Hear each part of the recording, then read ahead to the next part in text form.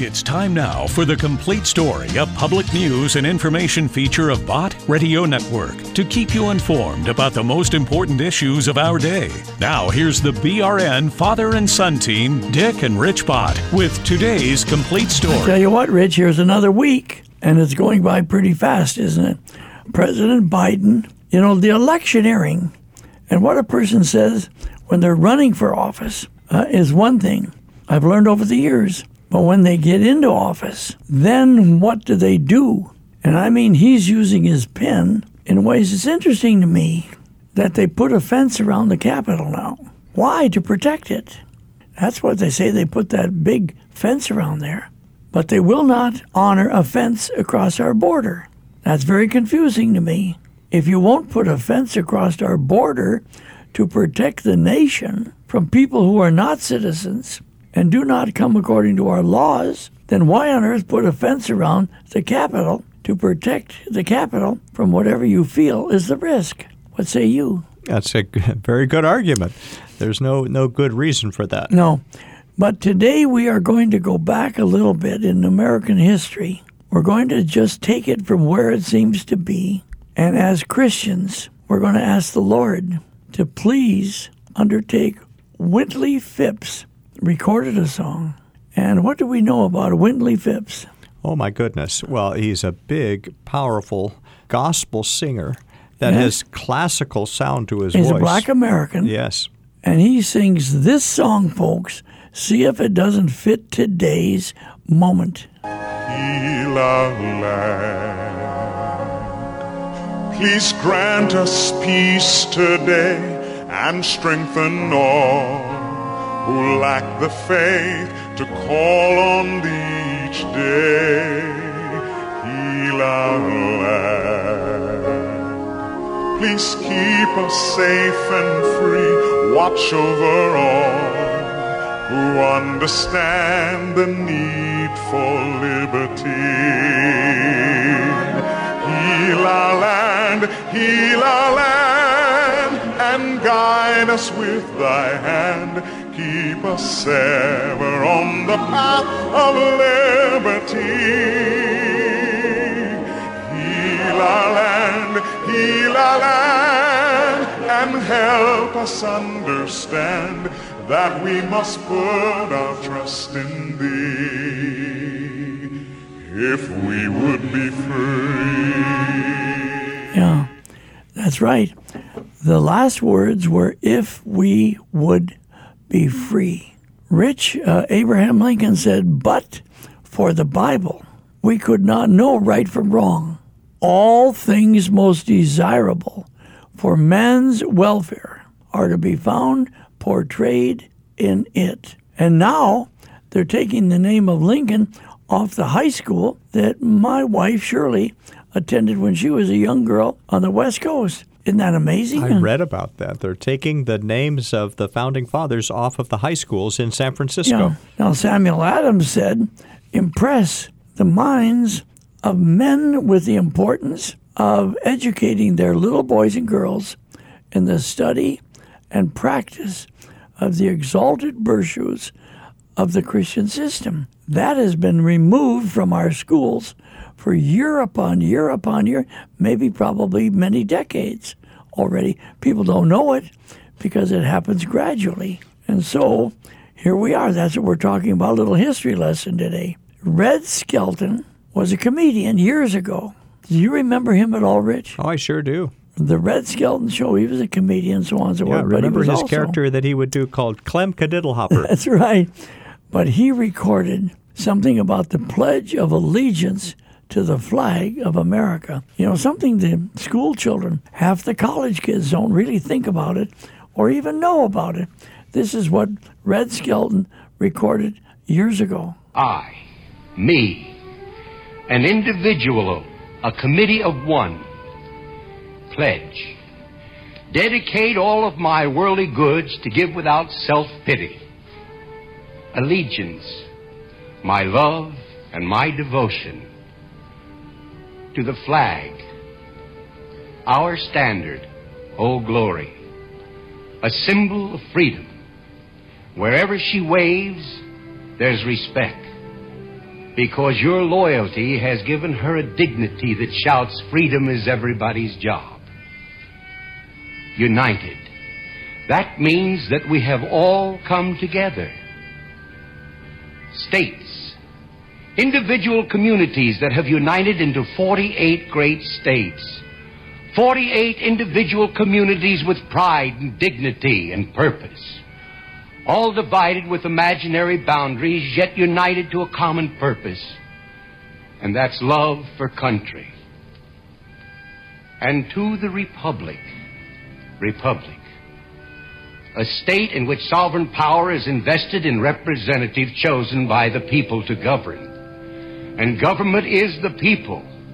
And it's from the people to the leaders, not from the leaders to the people, for which it stands. One nation, meaning so blessed by God, indivisible, incapable of being divided, with liberty, which is freedom, the right of power to live one's own life without threats, fear, or some sort of retaliation. And justice, the principle or qualities of dealing fairly with others. For all. For all.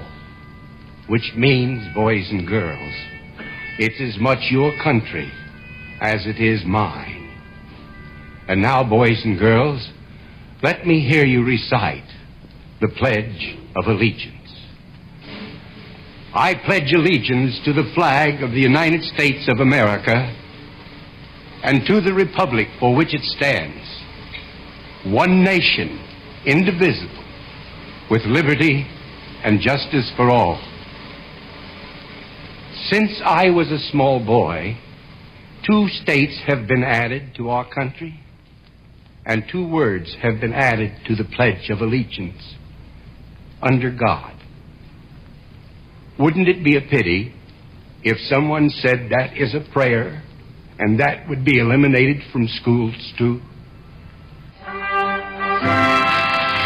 Yeah. Folks, think about that. We're not too far away from that. Think about that. Think about that. You know, America is unique of all the countries of the world because there is no king. There is no ruler.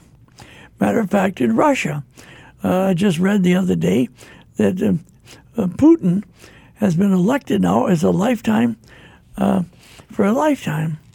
We don't have that. Our presidents serve 4 years and then stand for re-election. If you're in the House of Representatives, every 2 years, you have to stand before the people. And if you're a senator, you have to be reelected every 6 years. That is to keep everything equal. Mm-hmm. No branch of government is more powerful than the other unless they start rotting away and allowing the other to usurp the authority that it was supposed to hold. Everything has to be held in balance. And yet, human beings, over time, they start losing sight of that. And we lose our way.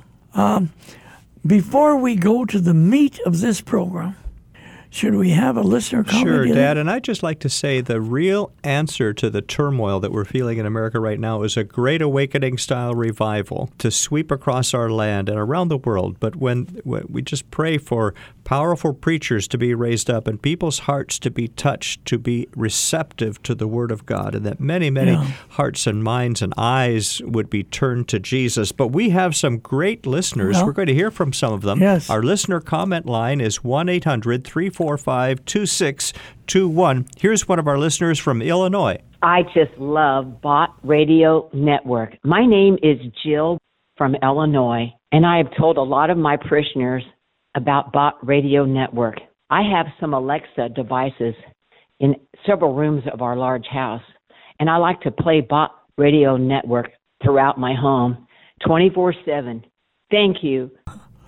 Oh, that's great. There's so many digital ways to listen to Bott Radio Network now where you can listen literally around the world. Well, let's go over that for just a minute. We have 122 radio stations from Texas going on up into Indiana, right? Right. And then all of these other platforms that tie onto that. So people are listening to us, goodness sakes, all over the place. On your laptop computer, on your iPad, your iPhone, your smart speakers. Let's have another one. My name is Miguel. I'm from the United States Virgin Islands and Puerto Rico. I love Bot Radio. I've been listening to it for years, since I was a young man, and it's really brought me up to speed with God, and I couldn't live without you guys. I mean, you are totally awesome. I love you guys. Don't stop what you're doing. God bless you. Thank you, Miguel. We love you, too. Yeah, we'd be in a sorry state of affairs if it wasn't for you also. If it wasn't for you hearing us, what difference would it make if we're sitting in the studio talking to this thing that looks like a microphone? Here's another one. My name is Julie, and I live in Stillwater, Oklahoma. I've only been listening for a couple of years, and I enjoy it so much. It's been a great blessing. That's neat. Yeah. I think that's where Oklahoma State University is. Yes, absolutely. I tell you what now, Francis Scott Key, a name that I hope everybody knows. I hope every student in high school and even in grade school, for heaven's sake. If you don't know it and your students don't know it, your children don't know it, well, that's a shame, because he was responsible for giving us our national anthem. Think about that for a moment. Our national anthem is the song as a nation that we sing as American citizens. But how did it come to be? How did it happen? It didn't happen by accident. Listen to this. There was a lawyer once. His name was Francis Scott Key. He penned a song that I'm sure you're aware of. You've seen it. It's in most hymnals throughout our churches. It's called the National Anthem. It is our song as an American. We go, however, to a ball game. We stand in our church services and we sing the words of that song, and they float over our minds and our lips, and we don't even realize what we're singing. Most of us have memorized it as a child, but we've never really thought about what it means. Let me tell you a story. Francis Scott Key was a lawyer in Baltimore. The colonies were engaged in vicious conflict with the mother country, Britain. Because of this conflict and the protractedness of it, they had accumulated prisoners on both sides. The American colonies had prisoners and the British had prisoners. And the American government initiated a move. They went to the British and they said, let us negotiate for the release of these prisoners. They said, we want to send a man out to discuss this with you. They were holding the American prisoners in boats about 1,000 yards offshore. And they said, we want to send a man by the name of Francis Scott Key. He will come out and negotiate to see if we can make a mutual exchange. On the appointed day, in a rowboat, he went out to this boat and he negotiated with the British officials. And they reached a conclusion that men could be exchanged on a one-for-one basis. Francis Scott Key, jubilant with the fact that he'd been successful, went down below in the boats, and what he found was a cargo hold full of humanity, men. And he said, men, I've got news for you tonight. You're free. He said, tonight I have negotiated successfully your return to the colonies. He said, you'll be taken out of this boat, out of this filth, out of your chains. As he went back up on board to arrange for their passage to the shore, the admiral came and he said, we have a slight problem. He said, we will still honor our commitment to release these men, but it'll be merely academic after tonight. It won't matter. And Francis Scott Key said, what do you mean? He said, well, Mr. Key, he said, tonight we have laid an ultimatum upon the colonies. Your people will either capitulate and lay down the colors of that flag that you think so much of, or you see that fort right over there, Fort Henry? He said, we're going to remove it from the face of the earth. He said, how are you going to do that? He said, if you will, scan the horizon of the sea. And as he looked, he could see hundreds of little dots. And he said, that's the entire British war fleet. He said, all of the gunpowder, all of the armament is being called upon to demolish that fort. It will be here within striking distance in a matter of about 2.5 hours. He said, the war's over. These men would be free anyway. He said, you can't shell that fort. He said, that's a large fort. He said, it's full of women and children. He says, it's predominantly not a military fort. He said, don't worry about it. They said, we've left them a way out. And he said, what's that? He said, do you see that flag way up on the rampart? He said, we have told them that if they will lower that flag, the shelling will stop immediately. And we'll know that they've surrendered, and you'll now be under British rule. Francis Scott Key went down below and told the men what was about to happen. And they said, how many ships? He said, hundreds. The ships got closer. Francis Scott Key went back up on top and he said, men, I'll shout down to you what's going on as we watch. As twilight began to fall, and as the haze hung over the ocean as it does at sunset, suddenly the British war fleet unleashed. He says the sound was deafening. There were so many guns that there were no reliefs. He said it was absolutely impossible to talk or hear. He said suddenly the sky, although dark, was suddenly lit. And he says from down below, all he could hear the men, the prisoners, saying was, tell us where the flag is. What have they done with the flag? Is the flag still flying over the rampart? Tell us. 1 hour, 2 hours, 3 hours into the shelling, every time the bomb would explode and it would be close to the flag, they could see the flag in the illuminated red glare of that bomb, and Francis Scott Key would report down to the men below, it's still up. It's not down.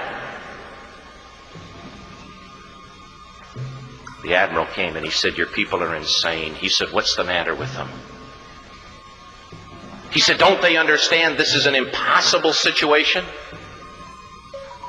Francis Scott Key said he remembered what George Washington had said. He said the thing that sets the American Christian apart from all other people in the world is he will die on his feet before he'll live on his knees. The admiral said, we have now instructed all of the guns to focus on the rampart to take that flag down. He said, we don't understand something. Our reconnaissance tells us that that flag has been hit directly again and again and again, and yet it's still flying. We don't understand that. But he said, now we're about to bring every gun for the next 3 hours to bear on that point. Francis Scott Key said the barrage was unmerciful.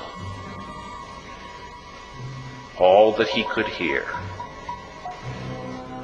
was the men down below praying. The prayer, God, keep that flag flying where we last saw it. Sunrise came. He said there was a heavy mist hanging over the land, but the rampart was tall enough.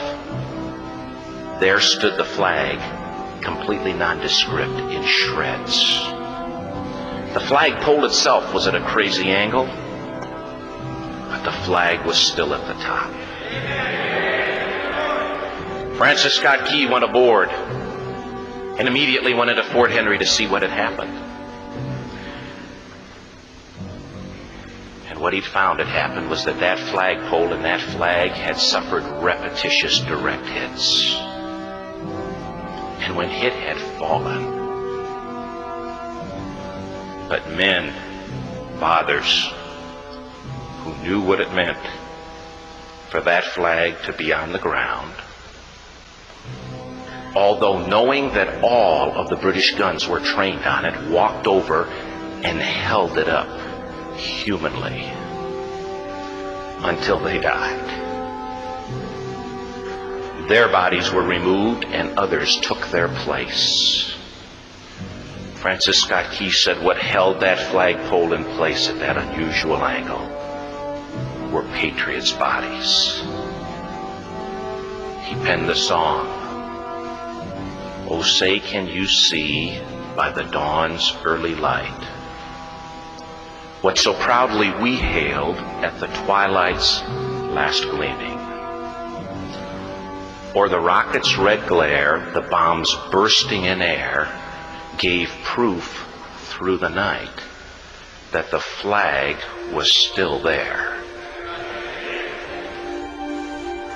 Oh, say, does that star-spangled banner yet fly and wave o'er the land of the free and the home of the brave?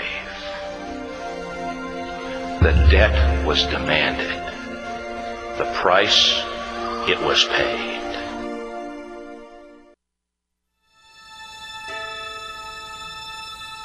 Oh, say, can you see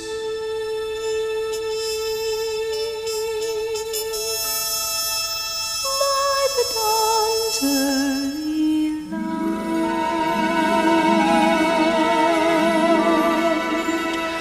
what so proudly we hailed at the twilight's last gleaming?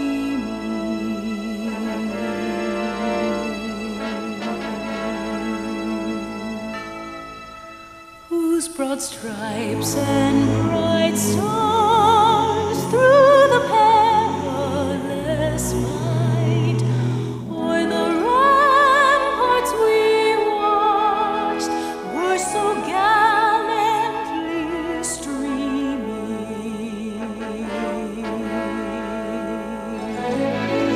And the rocket's red glare, the bombs bursting in air, gave proof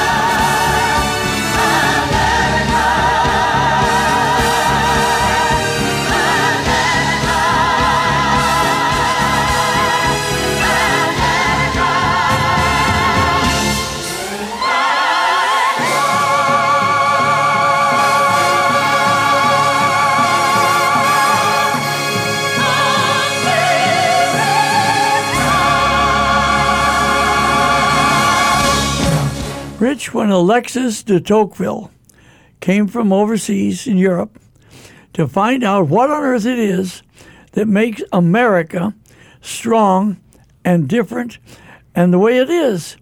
And he examined everything, didn't he? The rivers and the oceans and the land and everything. He said it was the churches. I think people listening to this broadcast should know that. He said it's the churches. Pulpits. It's the pulpits of America. Can we pray for revival Amen. in the pulpits of America, starting with each individual Christian? What say you? Amen. Our listener comment line is 1-800-345-2621. We'd love to hear from you. 1-800-345-2621. We sure do love to hear from you folks. This is Dick Bott with my son Rich and another chapter of the complete story for you folks. And I'll see you later.